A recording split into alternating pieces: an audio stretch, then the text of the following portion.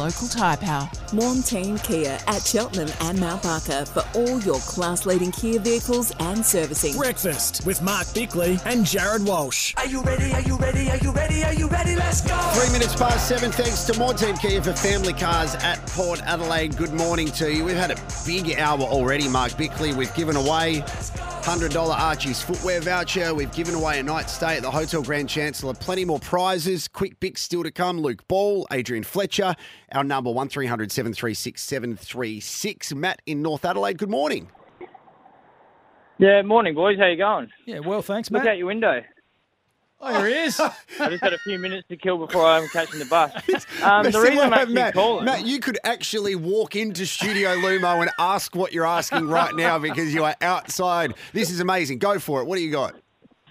So I haven't heard all week. I listened to Victorian SEN. Do you remember on Friday night when the boundary umpire didn't call the ball out on the members' wing at the MCG, and the field umpire came over and just called up a ball up because he assumed it went out or the boundary umpires didn't call the whistle? That's the most amateur umpiring I've seen in a long time, and I haven't heard it brought up all week. Do you remember that? Yeah, look, it was just this assumption. The ball bounced and was sort of halfway over the line, and then everyone stopped. And because everyone stopped because they thought it was out of bounds, the field umpire blew his whistle and stopped the game and said, okay, throw it in. But the boundary umpire said, well, it didn't go out. So then it was forced, the field umpire was forced to actually throw the ball up. So it was... I guess it was a little bit of the fault of the players as well because they just assumed that it had gone out. The boundary umpire did his job by not blowing the whistle, but thankfully it wasn't at the very end of the game. It was sort of in the middle and didn't impact it, I don't think. So, yeah, anyway. I'm just blown away by what's happening at the moment. So Matt is just outside Studio Lumo. Jace, can you give him a bottle of the Cobram Estate olive oil or something to take with him? Hey, Matt, you can have some olive oil. I don't know what you're going to do with it, but just have it, all right? That is all yours. Thank you very much for calling. They are taking care of our grand final day coverage. Premium extra virgin olive oil and OMF big spring sale is now on. All right, Bicks, let's get down to business with our daily agenda. Had an early bed last night before I put my head on the pillow. I jumped on social media and saw outrage over Callum Mills. What can you tell us about what happened? Yeah, well, look, reports are that on their celebrations, on whatever they do, on Monday or Tuesday, when they just let their hair down a little bit after a big, long season, that Callum Mills was reportedly having a bit of fun, having a bit of a scuffle, messing around, skylarking, as young men often do, and he injured his shoulder. And he's actually gone in, so it must have happened earlier in the week because he's gone in. He's had surgery on it last night. The club have put a statement out that said, yes, they're disappointed that their club captain is, injured himself in the off-season. It's not ideal. But they sort of scoffed at reports that he won't be ready for round one. They said the operation was successful. The recovery period is, he's recovering well.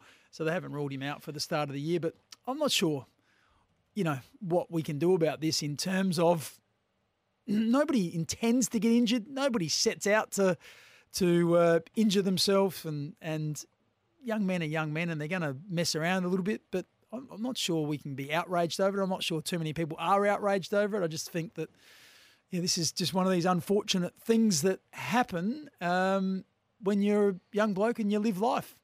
This is the thing that I was a bit confused with. The reporting last night. So I'll read out one of the tweets, okay? So this is from one of the journos in Melbourne who was the first to break this news. This is Mitch Cleary.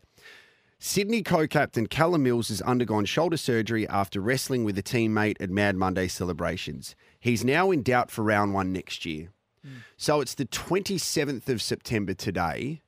If he's had shoulder surgery, is that likely going to keep him out until March 2024? Well, if it's a full shoulder reconstruction, that's probably, so let's call it October, November, December. No, I wouldn't have thought so. Absolutely. So instantly, the style of how that is reported makes people go, well, it must be a really troubling shoulder injury. And then the outrage sets in. And I understand how the media works and all that kind of stuff, right? But I know that our very own Kane Corns, for example, has issues with players doing things outside of the football world. But what are you going to do? Because if you removed from at Mad Monday celebrations from that tweet, Sydney co-captain Callum Mills has undergone shoulder surgery after wrestling with a teammate. No problem. just an unfortunate injury. But as soon as it says Mad Monday, like they have to be able to live their lives as well. Does that mean we have to restrict them? We have this argument every year. Do we have to restrict them from getting in a car? You know, Jason, our producer, I said this morning, had to avoid a kangaroo on the road. Like, how protected do they need to be where we can't let them live their lives? Well, and that's it. People don't set out to do this stuff. And is it ideal? No, it's not. Is Callum Mills professional? You know, as a general rule, I would think yes. And once again, if you go out to this is the trouble. The cohort that are AFL players, which is between 18 and 30, they're young men. And the very thing that makes them elite sports people is this ultra competitiveness and this sort of, risk-taking mentality and having a crack. And all these things mean that at different stages in their, away from footy, they're still the same personalities. And these things happen in our society all the time. Go to a pub and you'll see blokes messing around. Go anywhere. I was at the Sandful. There would have been 20 footy trips from country Victoria, country New South Wales, with guys wearing singlets and having a great time. And I bet you there was 100 scuffles that happened, messing around over the weekend. It's just what sometimes young men do. And they're unforeseen and there's not a lot you can do about it. Just get on with it. So let's go through the checklist, Mark Bickley, of things that you can and can't do as a footballer in the off-season. So fishing, you're allowed to go fishing? Well, this is interesting. You would say yes, but rock fishing is the most dangerous sport in the world. I'm just saying on a boat. On a boat. Yeah, you can do that. What if the hook accidentally gets you or you get bitten by one of the fish when you're trying to get it off the line? Can you go rollerblading? Well, not if you've got any sort of sense of pride.